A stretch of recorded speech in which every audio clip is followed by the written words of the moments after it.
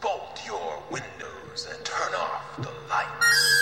Welcome to Michael Myers Minute, where we delve into the 1978 horror classic Halloween 1 minute at a time. I'm your host, Robert Black. Minute 65, Bob goes to get beers. Bob, be right back. Don't get dressed. He leaves. Second 6 to 21, Lynda gets comfy like a cat. Cut to interior hallway. Bob walks past a big painting of a cat and enters interior Wallace kitchen. Walks toward the sink, doubles back, realizing where the refrigerator is. Bob, 1, is drunk. 2, has never been to the Wallace house. 3, both. He opens the refrigerator, takes out 2 beers. Opens the cupboard, finds a can of peanuts. In the script, Bob gathers the food and beer into his arms. He shuts out the light with his elbow. He turns to leave the doors. Wham, he steps into a chair, knocking him backwards. The beer falls on the floor along with the chips and the peanuts. Bob leans down to pick them up. Bob, God damn it. Another angle. Bob has his head down, intent on cleaning up the mess. There's a slam from across the kitchen. Bob looks up. As scripted, there's too much going on. Grabbing the chips and the peanuts is a comedic moment. Dropping the beer is the punchline. The film doesn't need all that. Second 46. The back door of the kitchen slowly swings open as if it has been slammed shut and the bolt didn't catch. Bob walks over to the door. Bob, Annie. And the minute ends. That is all for minute 65. Michael Myers Minute is a production of Let Me Drop Studio. You can find more content at LetMeDrops.com. Stalk me on Twitter and Facebook at Myers Minute or Instagram Michael Myers Minute. Till next time.